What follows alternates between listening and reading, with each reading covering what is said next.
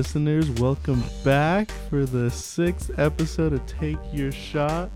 I am your host, JP. You know who I am. I'm here with my co-host, Brandon. Yes, sir. Welcome back, you guys. And y'all, I'm feeling like it's 1986 in this joint. The Celtics are up 2-0 on the Nets in the first round of the Eastern Conference playoffs. You aren't even thought of in 1986. It's like 1986, baby. The Garden was rocking last night. Brandon sitting across from me. He bet you heard him, y'all. He bet the Gatorade on this season. I was reluctant. But the Celtics are absolutely dominant right now, Brandon. What do you have to say? Because, I mean, we got snake number 1, Kyrie, folded. Snake number 2, KD, folded. Bruce got to be snakes. Bruce Brown, you know why they're snakes. Stop that. Bruce Brown was the best player on the court for the Nets last night. He was. And they ain't winning the series if Bruce Brown is the best player on the coach. Yeah. I mean, I think it comes down to, at the end of the day, when you have all of that skill, it's going to show. Like, they're going to score and they're going to get their points. But I think when it comes down to it, like, they're just getting out-coached. Like, Ime Udoka, he's coached against KD before, and I think he just has that defense just fired up, honestly. Like, I know they've been playing well all season, but I think this was, like, the first time for me really just seeing, like, them do it on, like, a bigger stage. And I think Steve Nash, like, he hasn't really, I don't know if you can tell me any different, but I haven't seen him make any adjustments. All they're doing is playing iso ball out there. And the playoffs, I think, after a while, like, you just can't do that. Like, you have to scheme up because the game slows down, and you're not always running. So, the series. With that being said, I don't think the series is over. They still got to go back to Brooklyn and win one there, but they got to make some adjustments. And I honestly don't know if that's going to happen because I haven't seen Steve Nash do it all year. So, well, I know. A lot of people are actually making fun of Steve Nash on Twitter because, he just stands on the sideline, claps his hands. And, I think in the past, he really relies on players like Kevin Durant to kind of carry the net. Right. He kind of looks like, lost out there sometimes. He just kind of, almost relying on the star power to kind of take the lead for him. I think the only adjustment he made in Game 2 was he put Bruce Brown on Jaylen Brown. On defense, but as far as offense, the Nets made zero adjustments. The Celtics on-ball defense on KD has been incredible. He looks flustered. Because you guys it's a mix of defense. One possession you'll see Tatum guarding them, but it's not always. What I've noticed is it's never one person just guarding KD. Like, the help defense for you guys have been great. Like, every time he tries to pull up for a shot, which according to the world, everybody may seem like he's the most efficient player in history, which honestly, he probably is. But when you got a defense that's rallying like the Celtics are, and they're keeping KD and them flustered, like you said, it's not really too much you can do, especially because, like I said, the star players, they're going to get their points, but when you can contain them, and the coach doesn't have a scheme to fix it, that's going to be the result of it. So I was a little hopeful. What did I say? Well, I did at the end of last episode say we were going to sweep them, but that was kind of more of a optimistic homer take. Right. But listen, if this continues, this will end in a sweep because look at this. 4 for 17 for KD yesterday, 0 for 10 in the second half. Can you really count on for Kyrie to come and play like how he did yesterday, though? He played. Well, Kyrie played equally as bad. I think he has more finesse than KD's, though. So, he'll get. The thing about Kyrie is he was getting his looks. He just wasn't hitting the shots, I think, some of the time. But KD was actually, he's actually being, flustered, pressured. That's what I'm saying. Kyrie is a little bit too, but both of them are just kind of together, not playing. In the first half they were actually. Yeah. In the first half they were. Then the Celtics adjusted, and as we said, Steve Nash failed to make the counter adjustment on that. And then when you look at it too, that game really shouldn't have been lost. Despite, like you said, the adjustments on offense, the role players that came in for Brooklyn played pretty good. Seth Curry was playing pretty good. I think he had like 16. Bruce Brown had like 20, if I'm not mistaken. So, I mean, when you got guys like your role players playing like that, I mean, it's on KD and Kyrie. They just got to show up. And I think it's far fetched to say they'll get sweep. I mean, if they lose game 3, like if they come out on Saturday and just don't show up like how they did yesterday, then yeah, I can see it, of course. I'm saying if they don't change the way they're playing, yeah, like they will get swept. For facts. But you look as good as the Brooklyn reserves were, which they were. I once again always have said that this series would always be determined by whose reserves were better, and the Celtics were better yesterday. Grant Williams, 17 points off the bench. Peyton Pritchard came in and scored 8 in the fourth, 10 total. Peyton Pritchard is playing like he was Daniel Tice in a different body. Has been incredible. Al Horford's been incredible. You just look at the players coming off the bench right now for the Celtics. They're playing together. They're playing like the team that I knew in the regular season. And hey, listen, all I'm going to say is, they kept telling us to avoid Brooklyn. I almost fell into that trap for a second. But listen, it looked like 1986. The Garden was absolutely fine. Give me 2008. The Garden was absolutely roaring. I mean, you might as well put Larry Bird back on the bench slinging the towel like that one gif on Twitter. Too early for all that, man. It was first round. Listen, the Nets are not getting out of this series because they have to go back to Boston. So even if Boston loses 2 games, I mean, there's nothing like the Garden. Everybody knows that. But you can't sit here and act like you guys. I mean, but despite that second half yesterday, if you take that away, and then if you talk about the first game, you guys went on the buzzer, so it's not like they can't. No. Don't start taking it away. No, I'm not trying to say that it's taking it away, but I'm saying it's not like Brooklyn. It's impossible for Brooklyn to go on the road and beat you guys. Like they've shown they could have done it twice, and they just coulda, shoulda, woulda. I mean, for sure. So okay, and we've also talked about, since now it's confirmed, we talked about last episode, Ben Simmons' possible impact. Looks like he's aiming to come back from Game 4, so that would be, I think by the end of this week or beginning of next week. What do you think? I don't know. I don't know what to expect from him. There's a lot of uncertainty, just everything that has happened with him, and like his health updates, because Steve Nash is saying he ain't ready, right.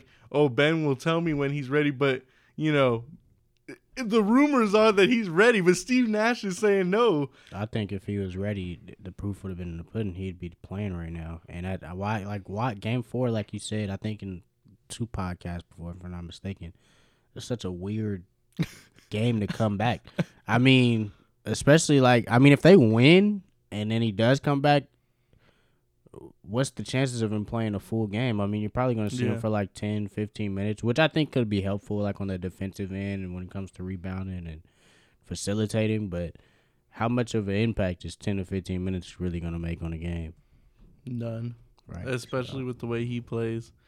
We ain't scared of him. He's pretty soft. But I would like to see him get back, especially if he's healthy. I think it would add some flair to what they're trying to do. Maybe.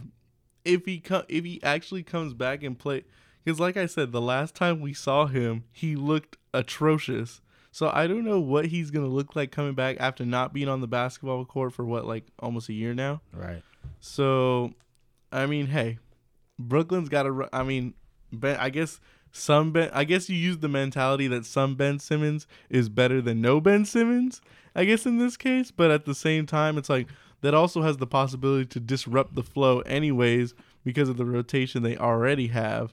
So I mean, all they do is run ISO ball. What is it going to disrupt? Well, they weren't doing pass the ball to Kyrie. They weren't doing that in the first half. They had the Celtics on the ropes right where they wanted them. So if they would have kept.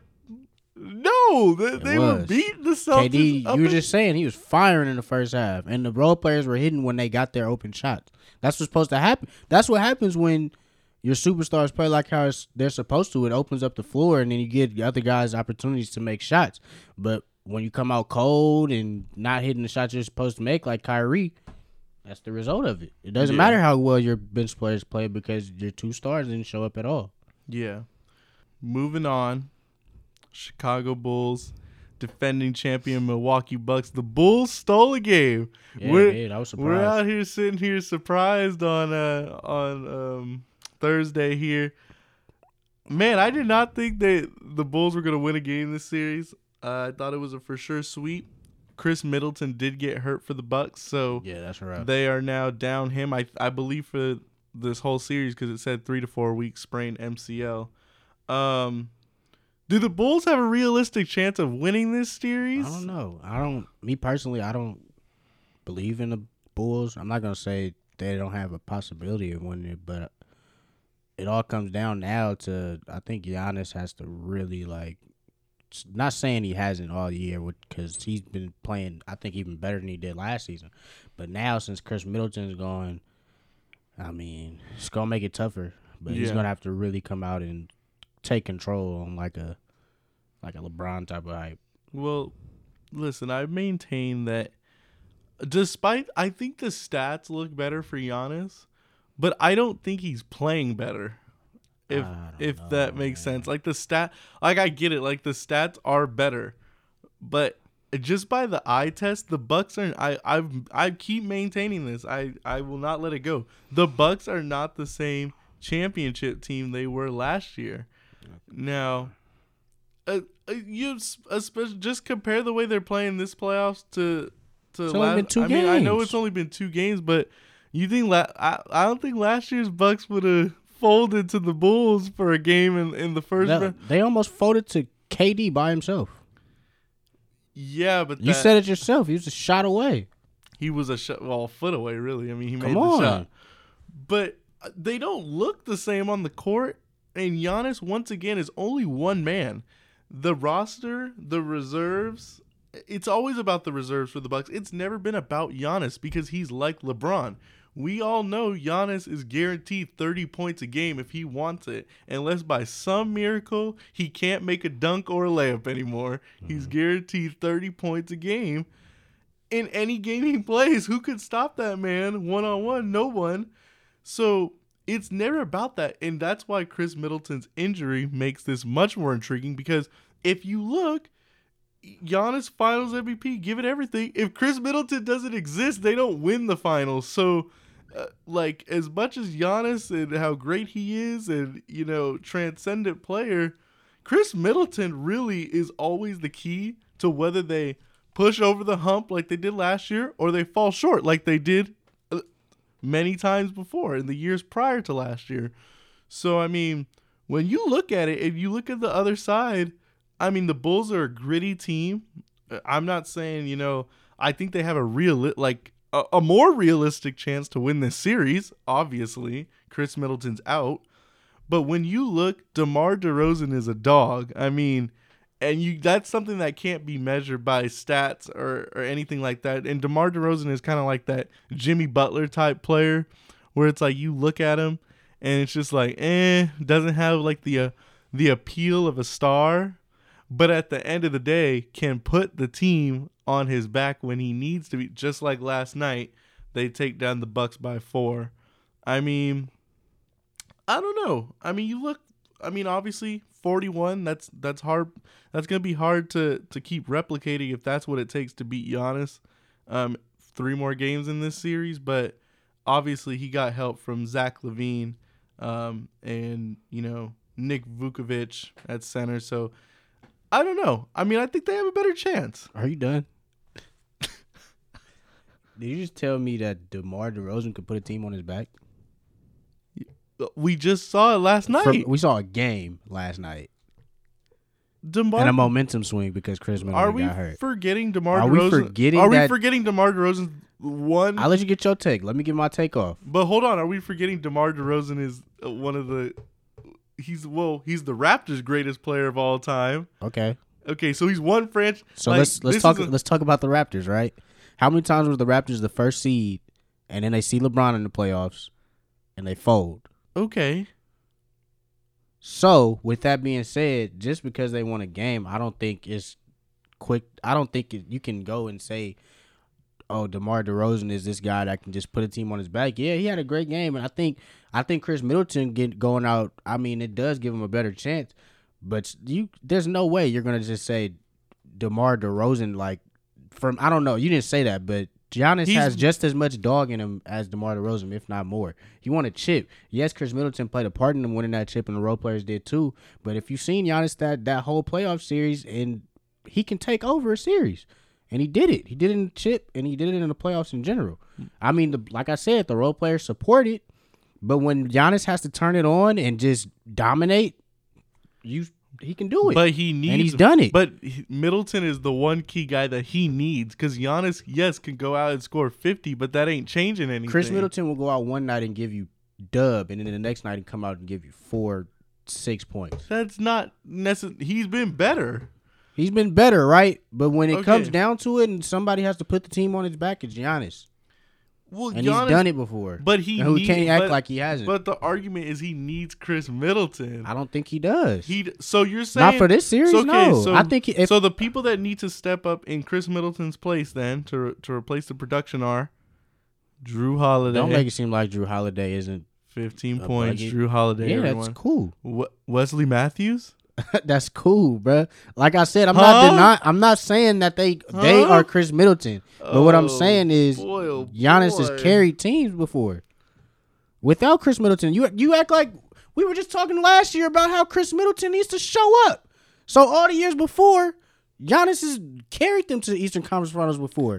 He's done that when Middleton was playing terrible. When Middleton was playing terrible in the Eastern Conference Finals last year. They were losing to the Celtics in the first round. When they were playing terrible in the Eastern Conference Finals, when Middleton wasn't playing his best in the Eastern Conference Finals last year, Giannis put the backpack on his back and said, "All right, come on, let's go. We're going to take y'all to the finals." Were the Nets missing 2 All-Stars or no? So? They were a shot away. I mean, it was a foot away, but Giannis picked him up and put him on his back. He did it. No, because Middleton was still there. Because Giannis. Come on, no. Okay. Come on now. Overhyped Giannis. There we go. Okay.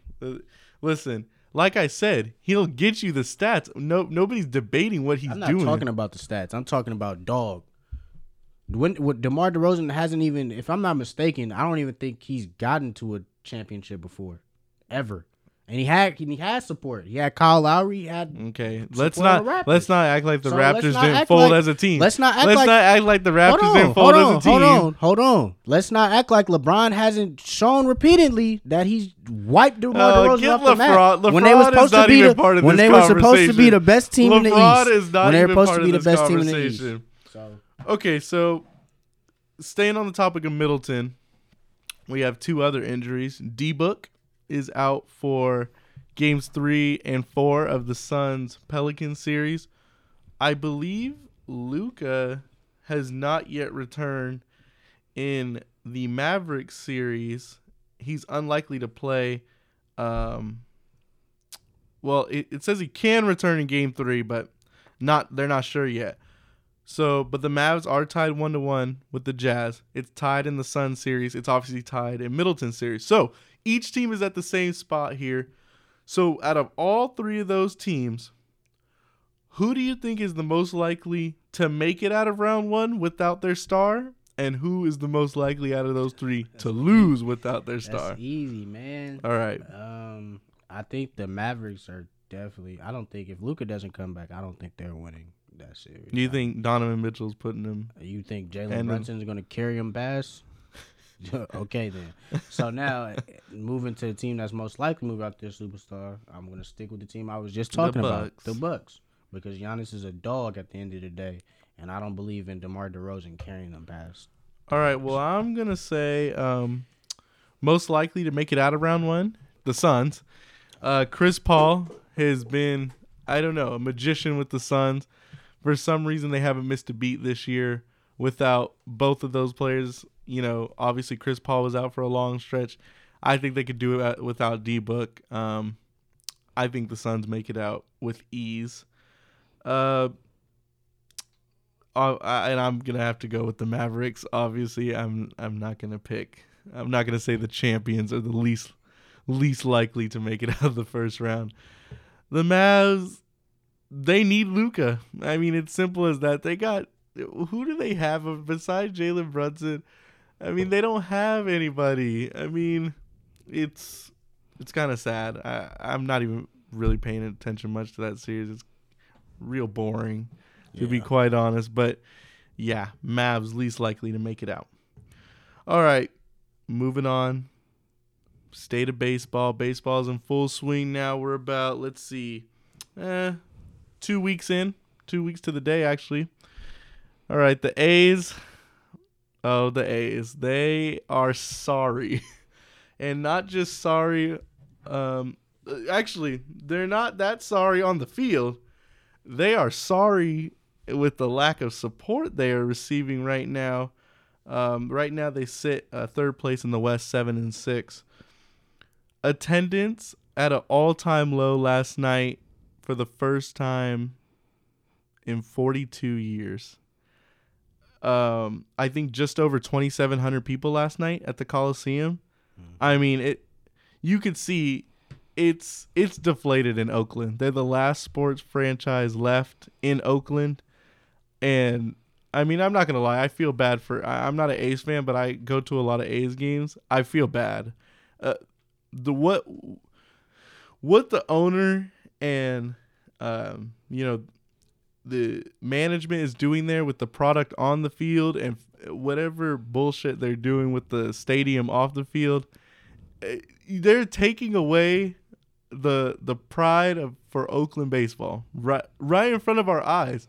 They have a mass exodus, let's just trade all of our best players literally days after the lockout ends, and they expect it to go well. And I'm not speaking for the record here because, like I said, they are a game back so far, and I'm sure I expect them to fall off soon. But it's clear the fans are fed up. They're demoralized. You can kind of compare it to the Sacramento Kings. But that's pretty much what it is over there in Oakland. It might be even worse because Kings fans are more passionate than it looked like last night.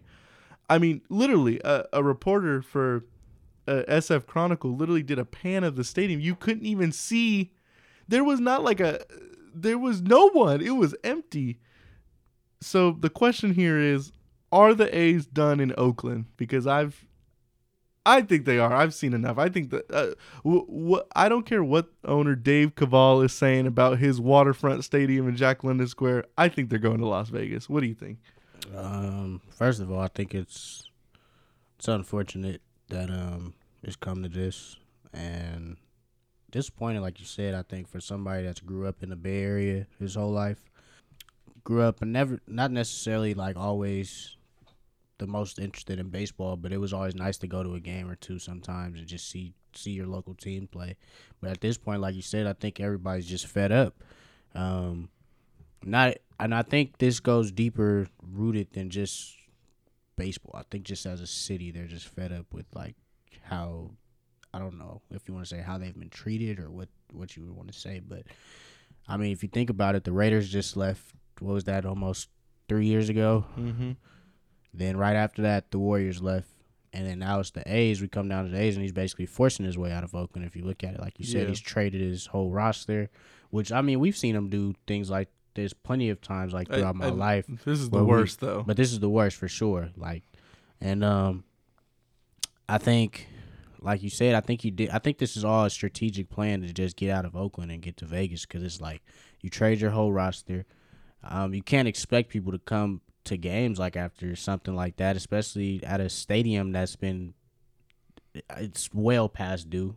And I think if a stadium plan in Jack London was really in the works, it would be in the works, if that makes sense. Like, it would have already been like it would have probably been. They've been talking about this for like since I was a senior in high school, if I'm not mistaken. Like, it's been a while. Yeah. And yeah, I mean, I think this is just the way to force their way out, which is very unfortunate, because I think Oakland deserves to have some team there, and not just the Oakland Panthers, the IFL team that they got. And hopefully it's a way that this situation can get solved, but I really doubt it. I really think we'll be seeing the A's in Vegas in about a few years. Yeah, I think, man, I mean, A's have been looking for a new home since the early 2000s. They need a new home. I think their home should be in the Bay Area. I think I don't know what it is right now, but for some reason, the first thought in every owner or GM's mind to fix the problems with the team is always to move away from the community that is passionate about them while still saying we appreciate our fans. The A's have done nothing to say that they appreciate their fans in a long, long time. For sure. All they do is take away, but raise ticket prices. Granted, they raise ticket prices on them, but no, they do not appreciate their fans. In fact, it was kind of embarrassing because on Twitter, the owner literally admitted that if the fans wanted to see the trade stop of the star players, that they needed his waterfront stadium in Jack London Square. He literally said it on Twitter. Yeah. He said, "This is why we need a new stadium." That is the most ridiculous. How does a stadium, which, may I add, he's paying for out of his own pocket with the money he says he doesn't have to pay these players, right? I mean, you just start naming them. Yoenis Cespedes, Josh Donaldson, Matt Chapman, you start naming them. You can go down the list. Coco, all these players that he has traded, the management, maybe not him, the owner, but management has traded away.